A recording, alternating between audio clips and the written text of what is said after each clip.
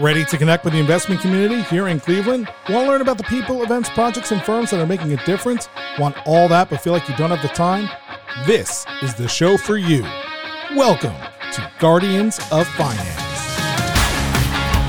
Brought to you by the CFA Society of Cleveland and hosted by Matt McLaughlin, CFA and Senior Vice President at Harbor Capital Advisors, Guardians of Finance will provide you with a chance to foster deeper connections and know what is getting the attention of Cleveland's investment community. Subscribe to the podcast on your favorite podcast platform and head to guardiansoffinance.com where you can connect or reconnect with the CFA Society of Cleveland and attend an educational or social event and find volunteer opportunities. And now, here's your host, Matt McLaughlin. Welcome to episode 2 of the Guardians of Finance podcast. In this episode, we speak with Corrie Menary, partner at Kirtland Capital Partners. We talk with Corrie about her East Side roots, her journey to the private equity side of the business, and her challenges as she ascended throughout her career. We also discuss her community involvement outside of work and an East Side Italian eatery near and dear to the hearts of her family. Sit back, relax, and enjoy episode 2 of the Guardians of Finance podcast. Corrie, welcome to the podcast. Thanks for having me, Matt. I'm excited to be here. Oh, we're excited to have you. Maybe just to start off, introduce yourself to the Guardians of Finance podcast listeners and maybe talk a little bit about your early life, your upbringing, and kind of your pre-professional life would be a great place to start. Terrific. Happy to do that. So I am a lifelong Clevelander, born and raised on the East Side, proud graduate of Orange High School, and have spent most of my adult life living here in Northeast Ohio. Spent a couple of years in Columbus for school and my first job, and a couple of years in Michigan going to grad school. But, those formative years, was very lucky to go to an excellent public school system, which transitioned me into my business career that I'm in today. And did you start off wanting to go into finance? Was that your major in college, or how did you get into the financial world? My path is probably a little bit different than most people. And in some ways, I feel very fortunate to have had it. So initially, when I was a young kid, I wanted to be a teacher. And somewhere along the way, my parents said to me that wasn't a great idea. They never really explained why. So maybe one day I'll ask them why that was their orientation. But when I was exiting high school, business just seemed to be a very well-rounded, sound degree to have for professional development. And I went into undergrad planning to be an international business major. Took a lot of foreign language classes throughout school and expected to work for some large multinational company in an international capacity. Had the good fortune of doing a study abroad when I was a junior going into my senior year. And after 6 weeks of living in France, decided that I had no desire to live outside the United States. So God bless the USA, I guess. But at that point in time, knew that I wanted to continue with my business studies, but it just didn't make sense for it to be in an international capacity. So I was sort of in a pickle because I was close enough to graduation that it would be difficult to change my major. And I had a good, well-rounded business degree, but not as specific as a finance degree, as a marketing degree, some of the fields that Ohio State would have offered at that time. So when I graduated, I had job offers that were in operations, they were in marketing, they were in insurance-related fields. And ultimately, I chose to take a job with National City Bank down in Columbus, now PNC Bank. And that career path was really guided by the fact that the folks that were running that group were really smart people. And I felt that if I went to work with them, I would be able to learn a lot in my first job. And it proved to be absolutely the right career move for me, introduced me much more to finance at the time, and subsequently studied it in business school directly, finance and accounting. But interestingly, just to tie it into your organization, one of my first bosses and the person who interviewed me was a gentleman named Dana Kuhn, and he was a CFA. And he did not have a career path where that was an expectation. He just did it because he was intellectually curious and wanted to stand out in terms of his finance knowledge. And so while he worked at a commercial bank, that was his background as well. Right. What prompted you to go to business school? Was it seeing people you worked with that had went to business school? Was it learning more? What was the catalyst there to go up to that state up north and go to business school? So when I started at National City Bank, I began doing loans for larger borrowers. And over time, it became apparent to me that a lot of these large borrowers were associated with private equity firms. Private equity firms were doing deal-related financing, and that was sort of the backbone of the activity we were supporting. And so I made the decision that I wanted to get into private equity, but knew that I didn't have the same schooling or traditional even career path to do that. I was working at a commercial bank at the time. Most people work at an investment bank. And so for me, business school was a way to bridge those gaps that I had and get more of a foundation in finance that was less on the job training, and also just have a way to network into those job opportunities, which I did. Talk to us about your career now. You get out of business school. It sounds like you wanted to go into private equity. What was it like kind of getting out and trying to find a job, and where's your career taking you since then?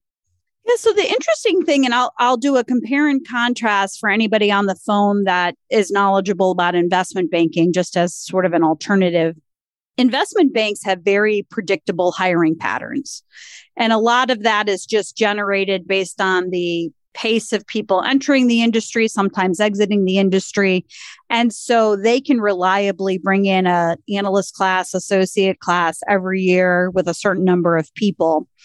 Private equity hiring, perhaps at the junior level, is a little bit more predictable, but certainly can be based on activity within the firm that yields job opportunities. And the reason I mention that is that it's a field where I think networking is even more important than other parts of finance, where, you're going to see jobs on a job board or they're going to be listed very publicly. With private equity, you have to invest the time because you never know when a fund is going to trigger one more job. And so when I was in business school, the summer between my first and second year, spent a lot of time networking with private equity firms in the greater Cleveland area predominantly.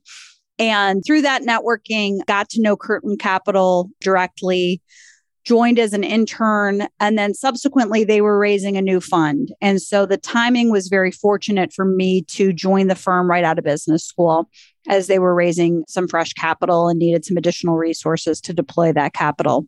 So within my firm, I've been there for 18 years. It's not a common career path anymore to stay at a firm for that long of a, consecutive period of time.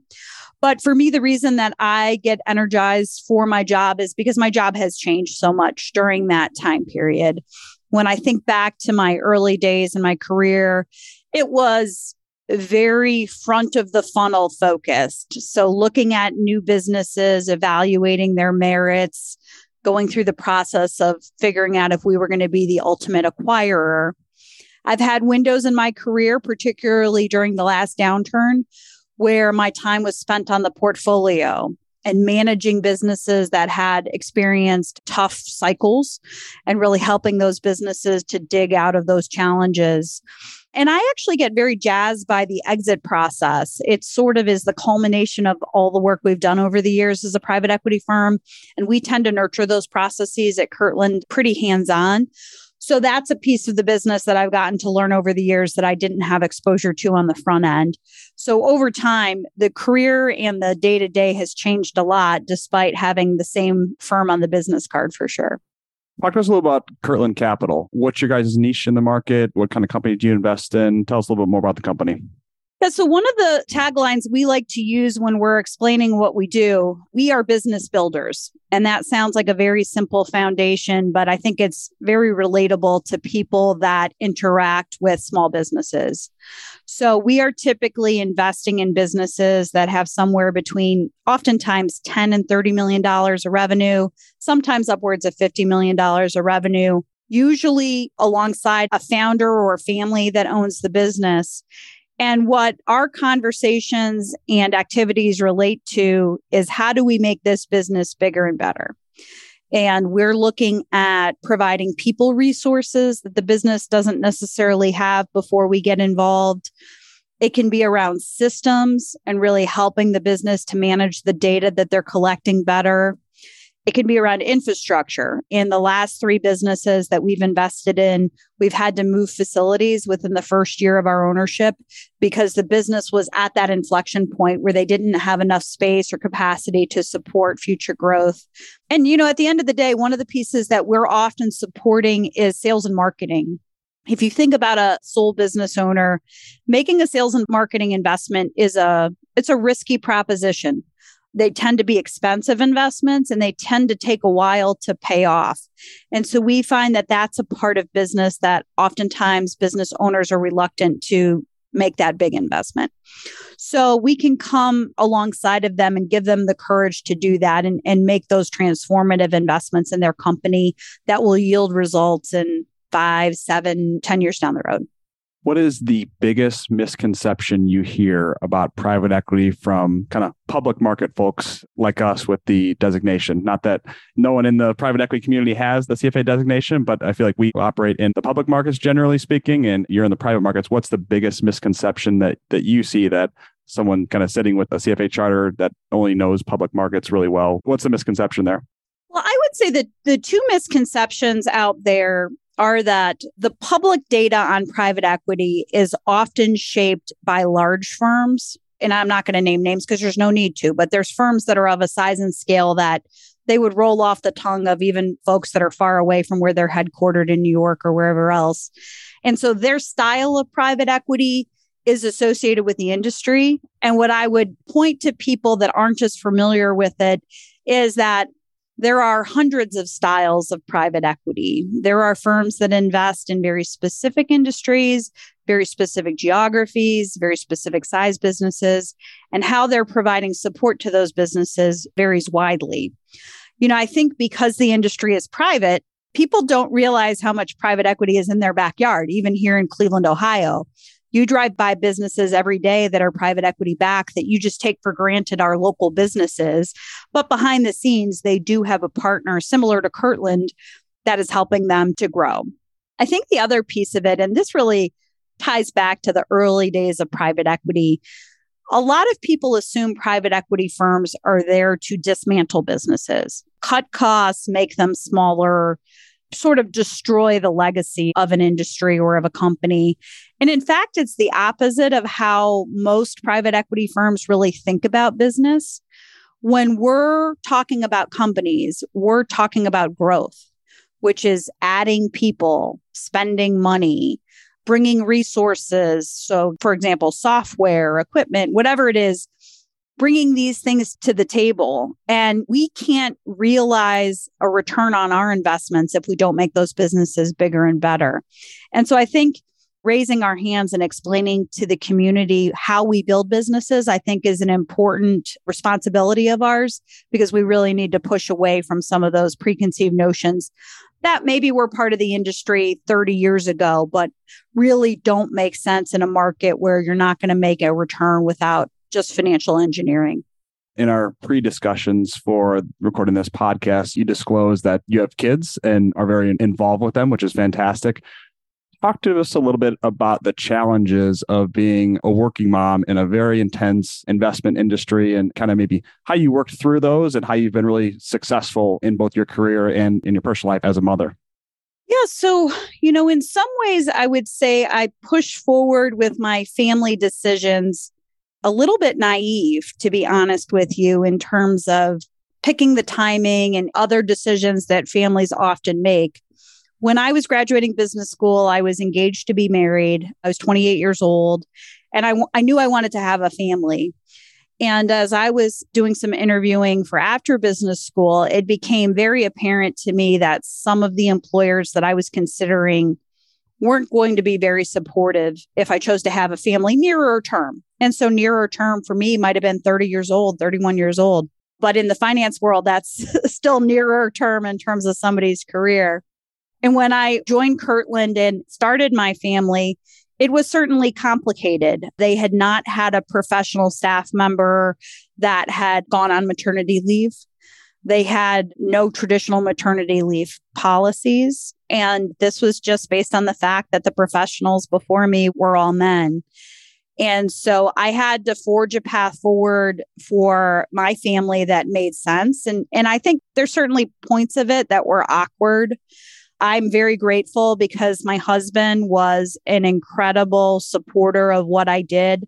He has a career that is more shift oriented. So he had a job where he did not work 5 days a week in a row. It was more scattered. And he watched our children when they were very young. And so they have an incredible bond with dad, from the 2 to 3 days a week that he was home with them. And I'm also grateful for our extended family, both on my husband's side and on my side. A lot of people chipped in to make it feasible for me to take business trips when I had newborns, to help me with pickups when I had after work events. And so what I think has changed in the world from those days 15 years ago is that there's a much broader understanding of those family responsibilities. And I also think those responsibilities being shared more equally between men and women. And I think that that is helping to make women feel more comfortable in terms of expressing their challenges, their schedules, limitations. And my goal is to see more men advocating because they know what their spouse's day is like and they know what their day is like. I want to see dads saying, hey, I got to leave early because I have to do daycare pickup. And the more that household responsibilities are shared equally, I think it's going to take the pressure off of women from feeling like it's their burden and responsibility to manage both worlds alone. My kids are now 13 and 15. So those responsibilities have certainly gotten easier. But, it still creeps in from time to time where you feel like you're being pulled in two different directions. So it doesn't go away, even though they can handle themselves at home a little bit better than they could have before. It sounds like it's a busy household. So talk to us a little bit about your personal life passions. What do you like to do? Is it work and kids activities, or is there more things that you really are passionate about? Talk to us about your personal life a little bit. Happy to do so. So one of the things that when I reflect upon my career achievements, I had the very good fortune of attending an excellent public school for high school, in my opinion, a very excellent undergraduate program at Ohio State. My parents were not of significant financial means. And so I view those contributions to have been transformative to me. They put me on a level playing field with students whose parents were doctors and lawyers and much more embedded in the business community. So public schools, I'm a big advocate of them. My children attend a local public school district. I help the school board out in my local community because I believe in really good public schools. I think it's one of the defining factors of the state of Ohio.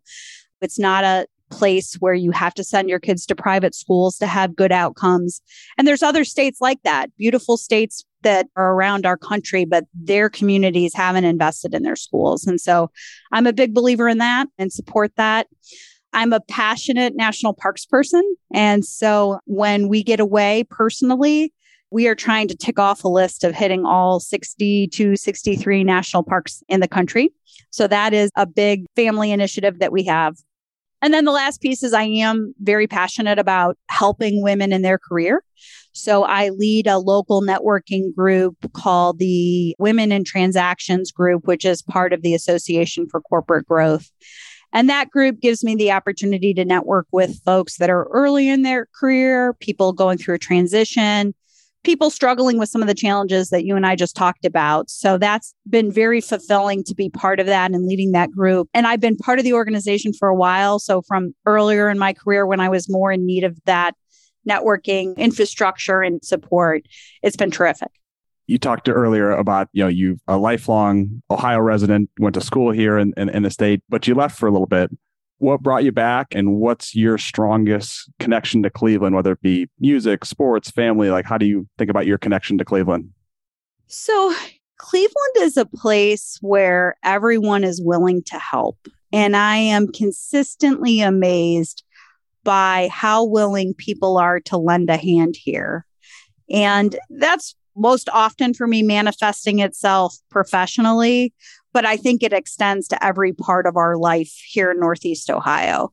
So for me, it would have been tough to imagine raising my kids anywhere but here because of those attributes of what makes this a great place to work and live.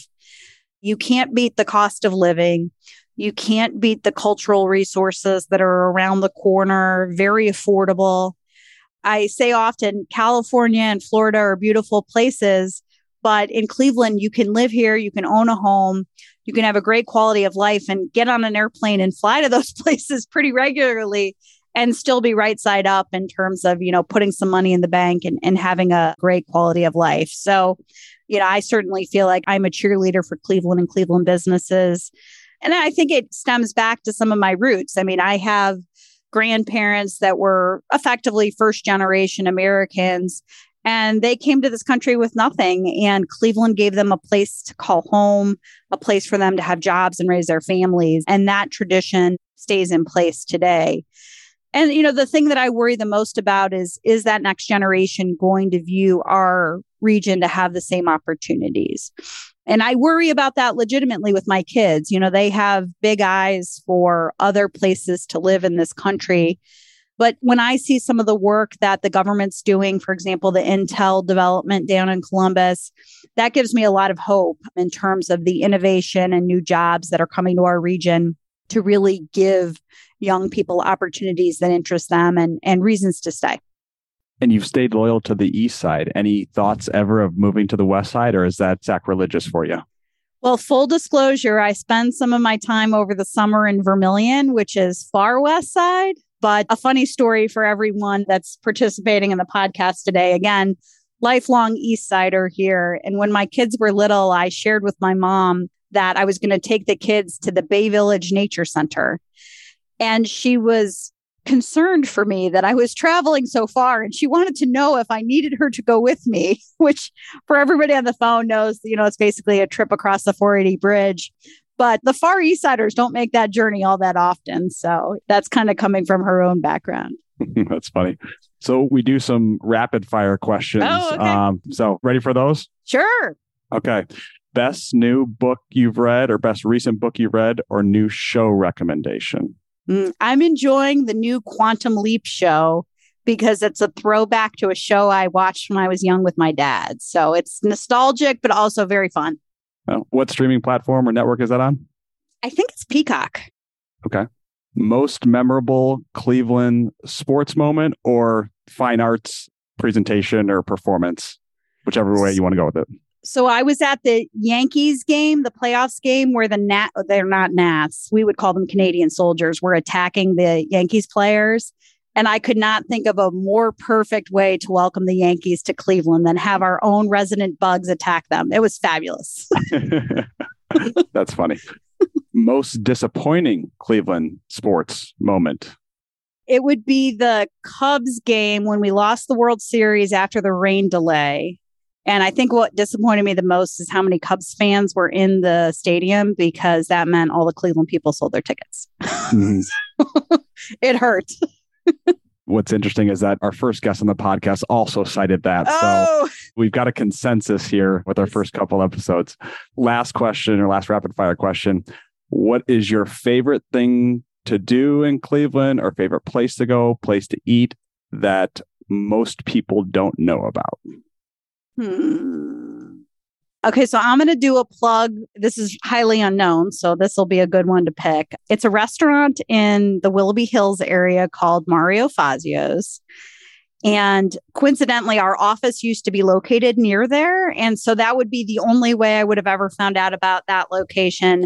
But it's owned by a wonderful local family. And I have had wedding showers, baby showers, important birthday celebrations there. It has become a true fabric of my family. And I'm Italian, so I think I'm rather picky with Italian food. So they definitely have risen to the top of the list, and proud to have included them in a lot of big milestones in our lives. Great. That's awesome. Well, thanks, Corrie. We appreciate you coming on the podcast and hope it was enjoyable for you as well. Matt, thanks for having me, and to all your members, hopefully it was enjoyable. Thank you. You've been listening to Guardians of Finance, brought to you by the CFA Society of Cleveland. Subscribe to the podcast on your favorite podcast platform and head on over to guardiansoffinance.com, where you can connect or reconnect with the CFA Society of Cleveland, attend an educational or social event, and find volunteer opportunities. Thanks, and we'll see you next time on Guardians of Finance.